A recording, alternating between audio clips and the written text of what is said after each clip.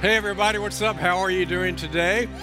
Good to see you here. Good to see you here. Would you help me please welcome the Sandy campus and also Vancouver campus and those online?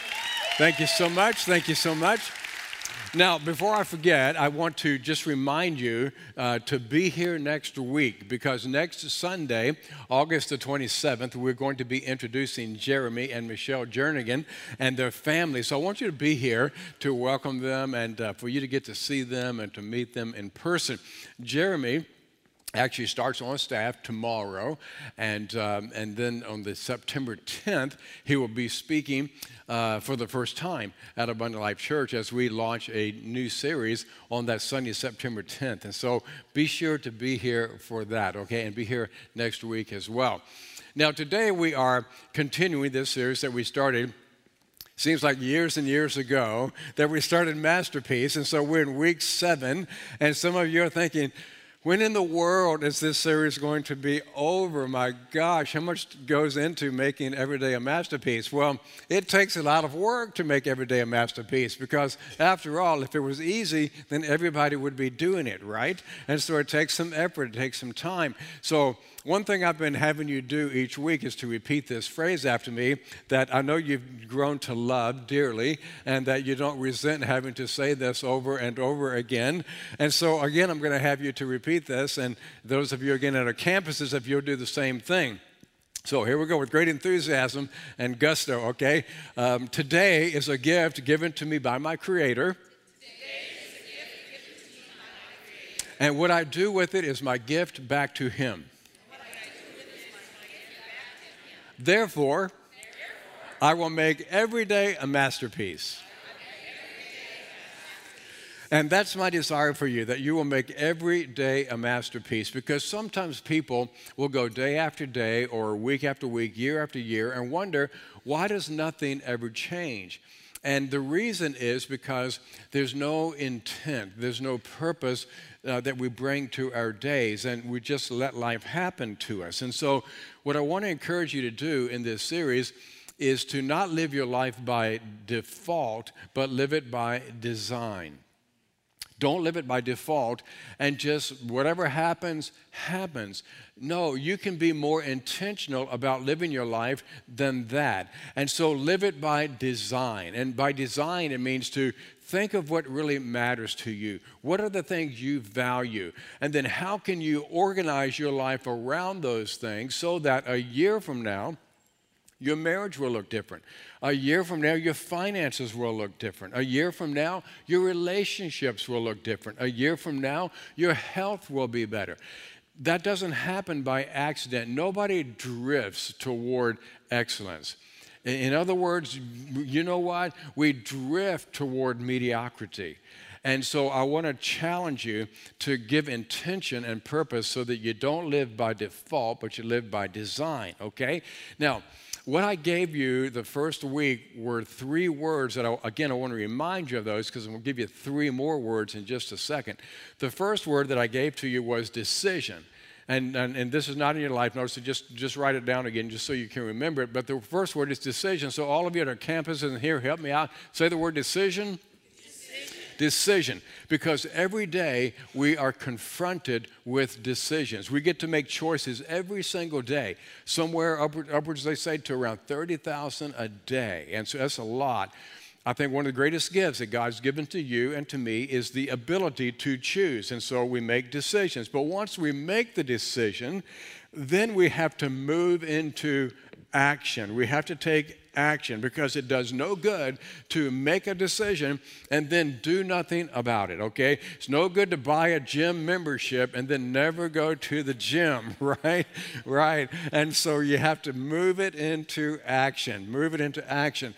Then the third word was discipline, okay? Because even after you've made the decision and you've started to take action, It takes discipline to continue on. What's discipline? Discipline is the ability to give yourself a command and then obey it consistently, okay? That's what discipline is. So those three words are key in what we're talking about in making every day a masterpiece, okay? Decision, action, and discipline. Now, let me give you three more words, and this is free, okay? It's not in your life notes. Whatever you give in the offering today, you didn't have to pay for this. This is free, okay? And so here's the first word. The first word is stop. Okay, everyone say stop, S-T-O-P, so stop. Okay, now here's why I want you to think about that. Because once you make a decision and you decide to move into action and exercise discipline, do you always make the right decision? No. There are times you make the wrong decision. And one of the reasons, even though you've determined these are my values and this is what's important to me, you will make the wrong decision. And so sometimes the best thing you can do is to simply stop. Just stop and take a breath. Okay, stop and take a breath before you say whatever it is you're going to say to your spouse. Okay, stop and take a breath before you spend that money on whatever it is you're going to spend your money on. Stop and take a moment to consider, should I really be looking at this? Okay, so just take a moment and stop. Okay, just stop. The second word is challenge. Okay, everybody say challenge. Challenge.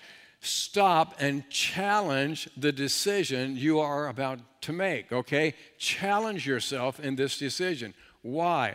Because as adults, we are really good at rationalizing what we do. We can rationalize anything, can't we? We can talk ourselves into anything and convince ourselves, this is why I should spend the money. This is why I should do that. This is why I should say that, okay? And rationalize, you've heard me say this before, is typically rational lies, okay? And so stop and challenge the decision that you are about to make. And once you've done that, once you stop, once you challenge, now make the choice. Choose. Choose. Everybody say choose. Okay, it brings you right back to making the decision. Okay, now, because the reason I say stop, challenge, and choose is because now you're participating as opposed to just mindlessly walking through life and having no control over anything you do or say or spend or any of that stuff, okay? Now, so stop, challenge, and choose. Today, as we continue in talking about making every day a masterpiece, I want to talk to you about the topic of generosity, okay? That's why the shirt, Live Generously, okay? Not because I'm a generous person. In fact, I don't think I'm a generous person. If most people in describing me would probably never use the word generous. Is there anybody here who would use the word generous in describing me? Thank you. God bless you. I see that hand. Are there more? Are there more? So most people probably would not. I know you have to think about it long and hard, okay? But I wouldn't use that word. So when I get older, I want to be more known as a generous person. So I've got to work on that. And chances are maybe you need to work on being more generous too. In fact, turn to your neighbor and say, I hope you're taking good notes because you need this. Okay, we probably all could stand to be just a little bit more generous in how we, live out life and how we go about our days. And so why generosity? You might be thinking, what does generosity have to do with making every day a masterpiece? Which is a good question. The reason is because generosity will help me live a life of significance. And the reason I say that is because generosity is all about others, right? It's all about others. I'm not talking about being generous to yourself. I'm talking about being generous to other people. And whenever you put other people into the picture, whenever you put other people before yourself, that's going to bring significance to your life because now it's not just about you, but it's about other people around you. And so let's talk a little bit about generosity and about living a life where we're giving ourselves away to other people. I love what Ruth Smeltzer said. She said that you have not lived a perfect day until you have done something for someone else that cannot repay you. And I thought that's a great statement. And it doesn't mean that every time you're generous, it has to be toward people who can't pay you in return. But just learning to be generous, and we're going to talk more specifically about what that means. The first question I want us to look at today is, why? What difference does it make if I'm generous? Why be generous? Here's the first answer. I'm just going to give you, I think, 4 or 5 answers to this, four reasons for being generous. And I think the first one is the most important. Generosity makes me more like my Heavenly Father. Whenever I'm generous, I'm demonstrating the characteristic that is so descriptive of your Heavenly Father. Take, for example, the first verse most of you ever memorized, okay? What is the first verse most of you memorized? John 3:16, right? You see it at football games and other sporting events, John 3:16. Let's read the first part of that verse together, okay? Here we go. All of our campuses, help me out. Here we go.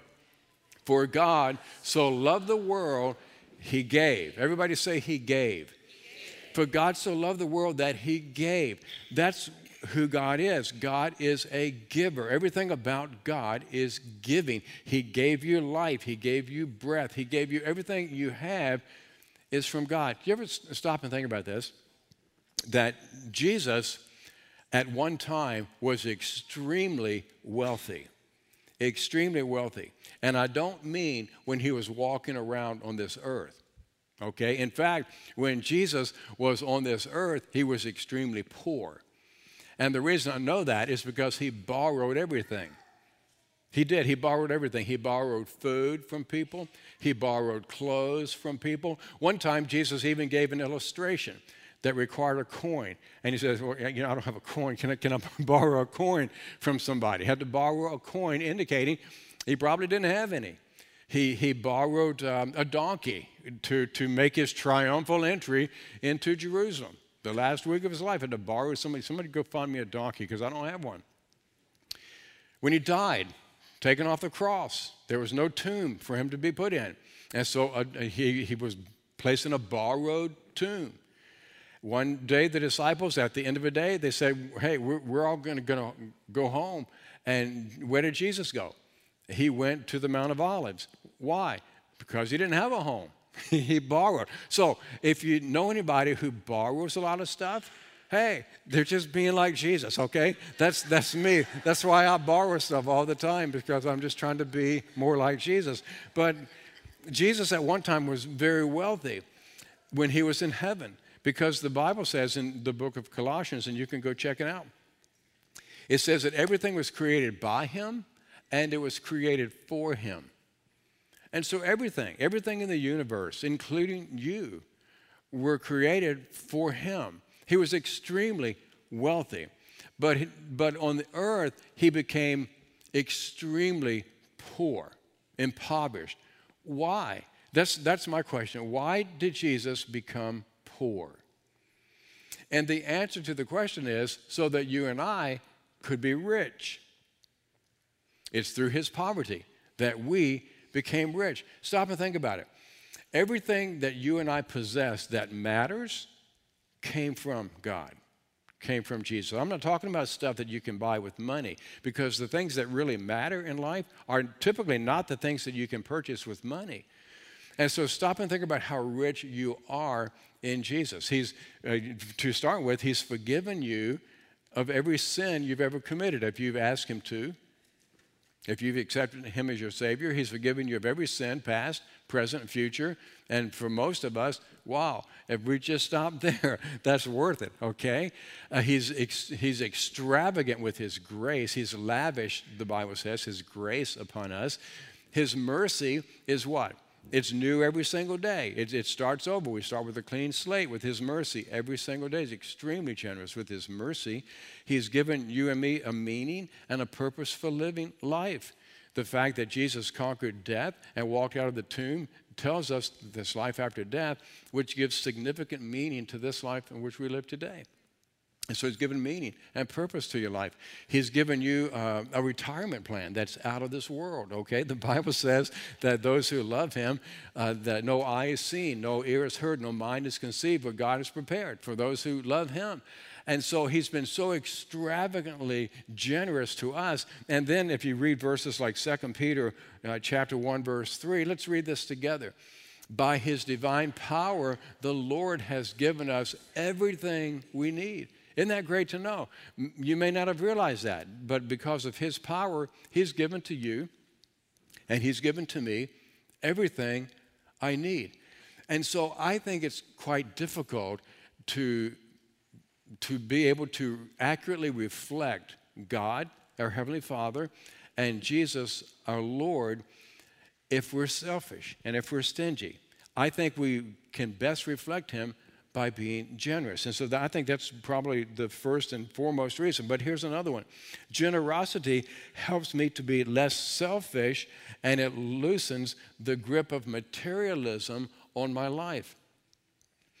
It helps me to be less selfish. I admit the fact, I think I can be pretty selfish at times. In fact, maybe some of you can be selfish at times. Sometimes we can be overly materialistic. And whenever I learn to be generous, then it helps me to loosen that grip on material things, and it helps me to be more giving of the things that I do possess. About 2 weeks ago, I needed to have a lot of yard work done. It started with, I've got these like 16-foot arborvitaes that needed to be topped off, and which means you got to get really high, and I have a fear of heights. And so there's this little guy, he walks up and down our street. I don't think he's homeless, but I don't know where he lives, but he's all the time walking up and down the street, and he's always helping my neighbor lady 2 houses down. And I've asked him to help me before, a couple years ago, do some stuff. Anyway, we're having a yard sale the other day, and so I saw Art. I said, Art, hey, listen, I got a lot of yard work. I got to trim all these trees, and I got these arborvitae and stuff that need trimming. You know, how much would you charge to help me do that?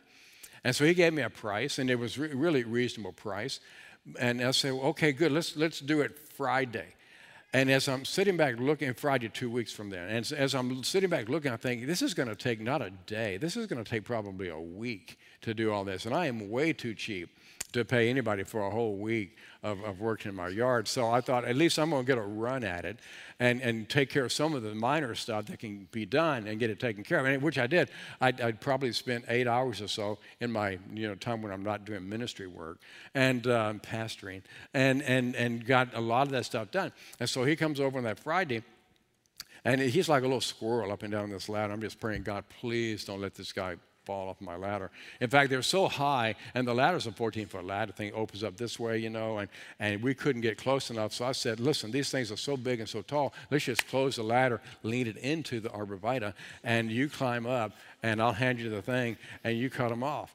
And he says, hey, that's a great idea. And so he did, and it worked, and he said, hey, that's a whole lot safer and easier. So it worked. So anyway, that all worked. Not a bad story.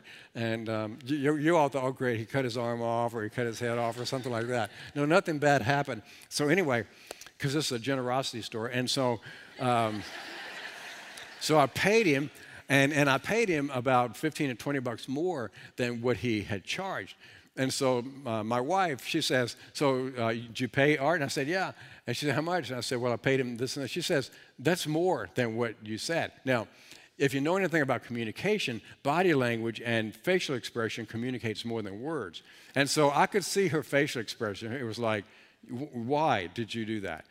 And so I could read that, okay? And so my answer is, well, wait a minute. You're the one always saying that I need to be more generous, and so I'm just trying to be more generous. And so then she kind of backpedaled. I'm looking to see if she's in the audience.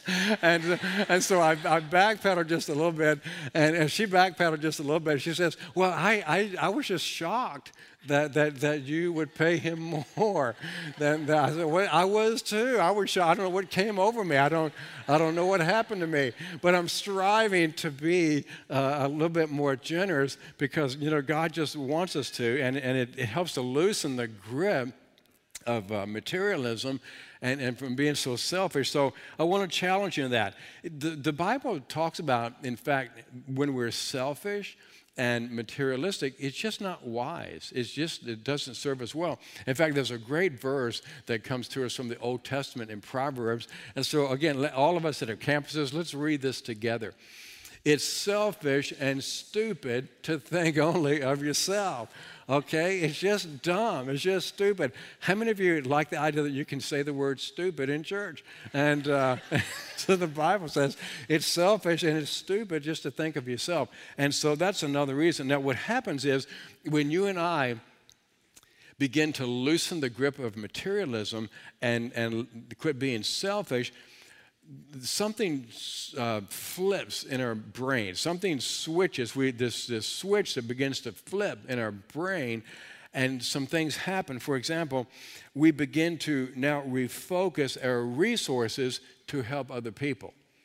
When you begin to loosen the grip of materialism and you quit being selfish, now you get to refocus your resources to actually help other people, as opposed to just using them for yourself. Which, by the way, the reason God blesses us primarily is to be a blessing to other people. That's why. In fact, 1 Timothy 6:17 says this, to tell those who are rich in this world's wealth to quit being so full of themselves and so obsessed with money, which it's here today and it's gone tomorrow. How many of you discovered that money has wings and it just flies away? But tell them to go after God, who piles on all the riches we could ever manage. I love the phraseology there. And read the rest of this with me. To do good, to be rich in helping others, and to be extravagantly generous. He says, don't go chasing after stuff and don't be hoarding stuff, but to be extravagantly generous and helping other people and doing good and being rich and helping other people and all of those kinds of things. And so it begins to refocus my resources on others. But here's the second thing, is it helps me to refocus my rewards on eternity. It helps me to refocus my rewards on eternity. You see, now my resources are focused on others, but that's when this whole notion of rewards are focused on eternity. Now, what do you mean by that? What I mean by that is this. I don't know if you realize this or not, but whenever you and I, in the name of Jesus, I believe, do good toward people, that you are, in essence, laying up treasure in heaven. And I think we'll experience rewards in heaven. I don't know exactly what all of that means, but I think we will experience different varying degrees of reward. But if you follow 1 Timothy 6, verse 19, the passage we just read, 17 and 18, it goes on by saying, if they do that, okay, that meaning if they, keep helping people by doing good and helping others and being extravagantly generous to those things, if they do that, they'll build, what's that say? A treasury that will last, gaining life that is truly life. And what he's saying is, when you and I are generous toward others, then what you're doing is laying up treasure in heaven, and that's where real life exists, not here. And so your focus is changed from the temporal to the eternal. As long as you and I are selfish and we hoard and keep and we are materialistic, then it clouds your vision of God and it clouds your vision of eternity. And eventually you begin thinking that this life is all there is to life, as opposed to an eternity that exists out there of which we can store up treasure. I love what Roman poet Seneca said. No man can live happily who regards himself alone, who turns everything to his own advantage. You must live for others if you wish to live for yourself. That's why we're here, is to live for others. Here's a third reason we should be generous. Generosity enriches others. Whenever we're generous, it enriches the lives of others. We never really learn to live life until we learn to be generous toward other people. I love the story, and I've told you this before, of the beggar. He was sitting on the street, and asking for money. And this lady comes along with kind of a snooty attitude, and she digs into her purse, and she fumbles around, and she pulls out $1, and she hands the dollar kind of reluctantly to the beggar and says, "I'm not giving this to you because you need it. I'm giving this to you because it makes me feel good." And the beggar looked back at her and says, "Well, while you're at it, why don't you make it a 20 and thoroughly enjoy yourself?" See, the reason we give isn't necessarily to feel good about ourselves. I think that happens, and I'll talk about that in just a second. But the reason we give is to enrich the lives of people around us. I'm not meaning to say today that it's wrong to have material possessions, because I don't think it is wrong to have material possessions. I don't think it's wrong to have a nice house or nice cars, any of that stuff. I don't think it's wrong to make a lot of money.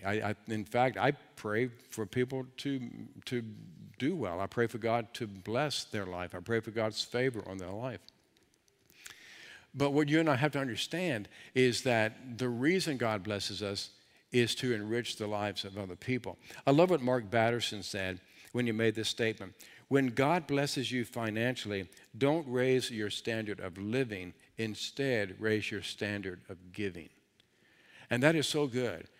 Again, nothing wrong with resources. I pray that God blesses you. I pray that He blesses you, to money and stuff that's coming out of your ears if you're generous toward others.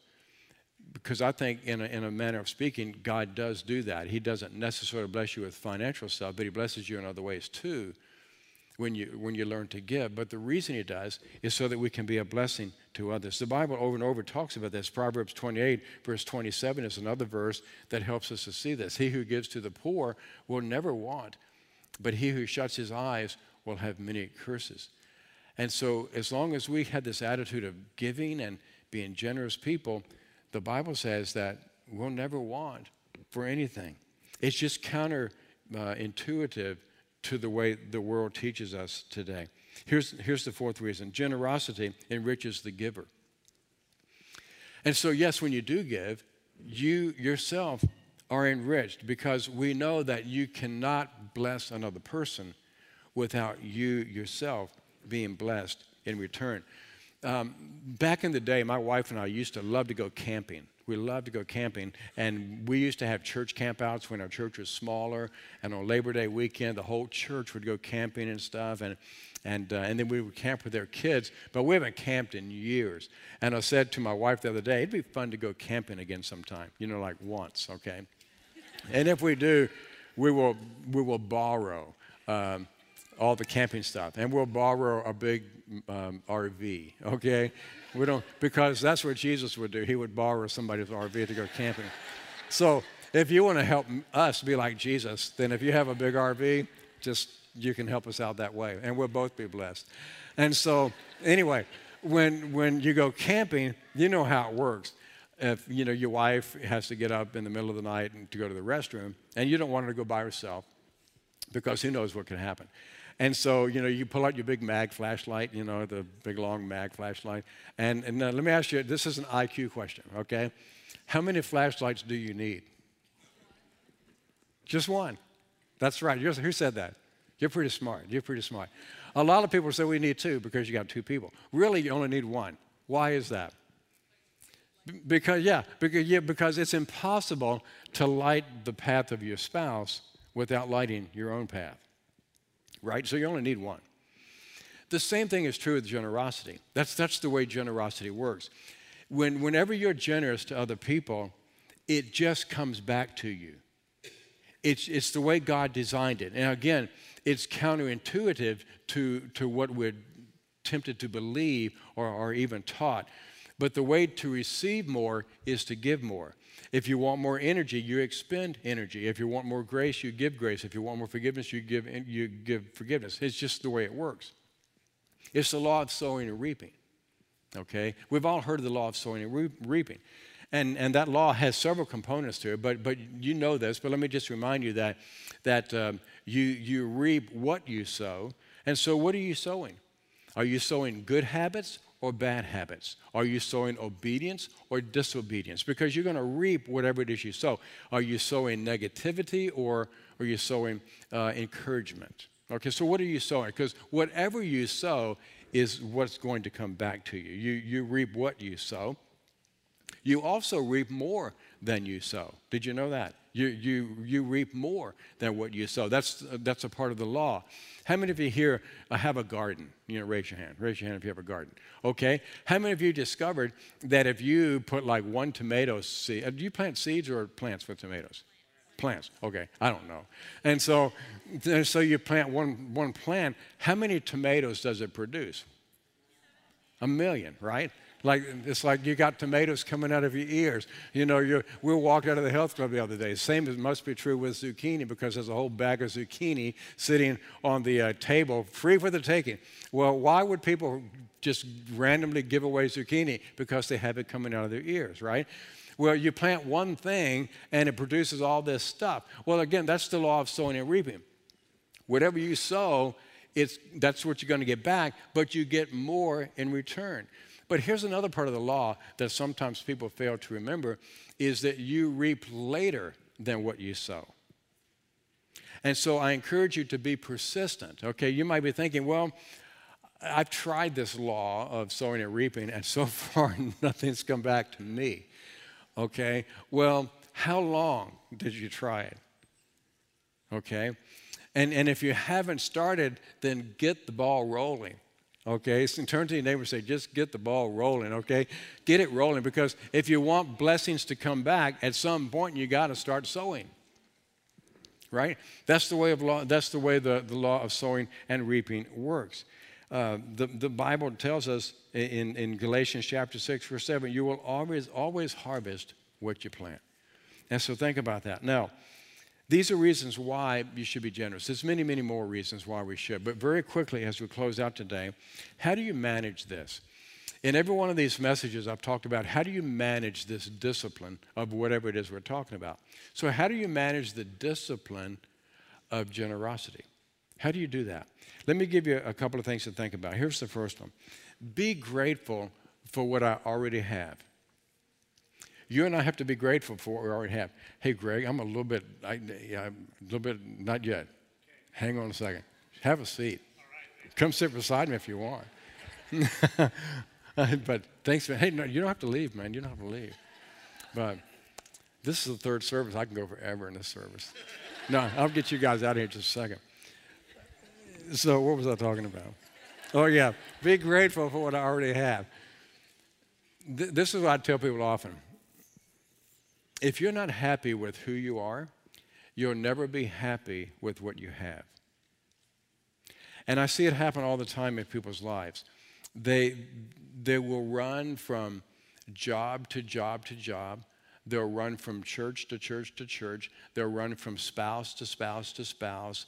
And at some point I want to say, listen, if you're not happy with who you are, you'll never be happy with where you are or what you have. Because happiness is an inside job. And so is generosity. Generosity is an inside job. And so where does generosity even come from? I think it comes from contentment. It comes from contentment. And so we have to learn to be content. I love Thessalonians when it says, in everything give thanks, for this is the will of Christ Jesus concerning you. This is what God wants us to do, to have this heart of generosity. Here's the second way. Find a way to give every day. If you're going to manage the discipline of generosity, find a way to give every single day. Now, you might be thinking, but I don't have money to be giving to people every day. Let me suggest to you that when we talk about generosity, it isn't always about money. Some of you don't have money to give, to be real honest. But you've got other things you can give. You may have material possessions that you can give. But even beyond that, think about this. How generous are you with grace? How generous are you with forgiveness? How generous are you with words of affirmation? How generous are you with words of encouragement? How generous are you in listening? How generous are you in helping with your hands? How generous are you with your time? You see, living a life of generosity, yeah, it's about money, but it's not just about money. It's not just about material things. And so I encourage you, find a way to give every single day. Just say, I'm going to be a giver today. And you find a way. And you see if that doesn't start coming back to you. Here's number 3.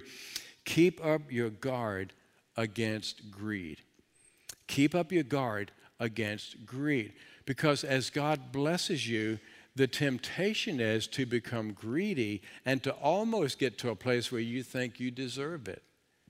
And the reality is we don't. I came across this phrase the other day that was so powerful by Henry Ward Beecher. He said this, watch lest prosperity destroy generosity. Be very careful lest your prosperity destroy generosity. I think that's important because I hear people sometimes say that when I start making more money or I get a better job, then I'll become a generous person. The reality is not likely, not likely. Because generosity really has nothing to do with the size of your pocketbook. It has everything to do with the size of your heart. And I have tended to notice, and even studies will prove this to be true, that the danger is the more you have, the more greedy you can become, and the less generous you will be. In fact, in America, we live in one of the wealthiest societies in the world. And the average American will give only 2.5% of their income to charitable causes, not just churches, but charitable causes today, in the wealthiest society in the world. And it was more than that in the Great Depression. It was 2.9%. And so just because you have more doesn't mean you'll give more. Again, it comes back to the size of the heart. So don't trick yourself into thinking, I'll be generous when I have enough. Here's number 4. Regard money and possessions as a resource. Look at your money and look at your possessions as a resource. How would things change in your life if all of a sudden you began to look at your clothes, to look at your car, to look at your house, to look at your material possessions, to look at your money as a resource to bless other people? It would totally change your perspective on money and material possessions and generosity. In Hebrews chapter 13 it says, do not forget to do good and to help one another, because these are the sacrifices that please God. Isn't that a great verse? Don't forget to do good and to help other people. Why? Because when you make those kinds of sacrifices, that's pleasing to God. It's almost impossible to talk about the topic of generosity without maybe closing out with these words here. These are from Paul, but he's referencing Jesus in the book of Acts. And I want you to read this with me. Those of you at our campuses, why don't you read this with me as well? You should remember the words of the Lord Jesus. It is more blessed to give than to receive. That kind of sums the whole thing up. Why live generously? Why be a generous person? Well, the bottom line, you'll be more blessed. It's more blessed to give than it is to receive. The irony of it all is that the more generous you are, the more you're given. The problem is when we hold on to stuff like this, you've got no place to put anything else. But as soon as you open your hands and you give it away, now you've got hands in which God can pour more blessing. Live generously. Recognize that it's more blessed to give than it is to receive. And when you and I do that, we will be well on our way to making every day a masterpiece. Make generosity a part of your life. I'm going to ask you if you'd bow your head, and as we close out today, obviously the greatest act of generosity was when God gave his son, Jesus, to die on the cross to pay for our sin. For God so loved the world that he gave his only begotten son, that whoever believed in him would not perish but have everlasting life. The greatest act of generosity. Jesus humbled himself before the cross, and he took on our sin and paid for our transgressions. What an act of generosity. And so the greatest thing you and I could do today would be to receive that gift that God has given to us. And so today, if you're here at this campus, or maybe you're watching online, or perhaps you're at one of our campuses and you've never responded to the grace of God and the generosity of God in the giving of His Son, and your desire is to receive Jesus today, it's the greatest thing you could do. And in receiving Jesus, your life will be full. And some of you are here today and you've made that decision, but this would be a good opportunity to reaffirm that commitment. And so I'm going to ask, if you would, as we close out today, would you just pray this prayer with me aloud, if this is your desire? Father in heaven, today I'm so thankful for Jesus. Jesus, thank you for the gift of your life on the cross and for paying for my sin. Today I acknowledge that you are Savior and Lord, and I choose to follow you. I pray this in your name. Amen.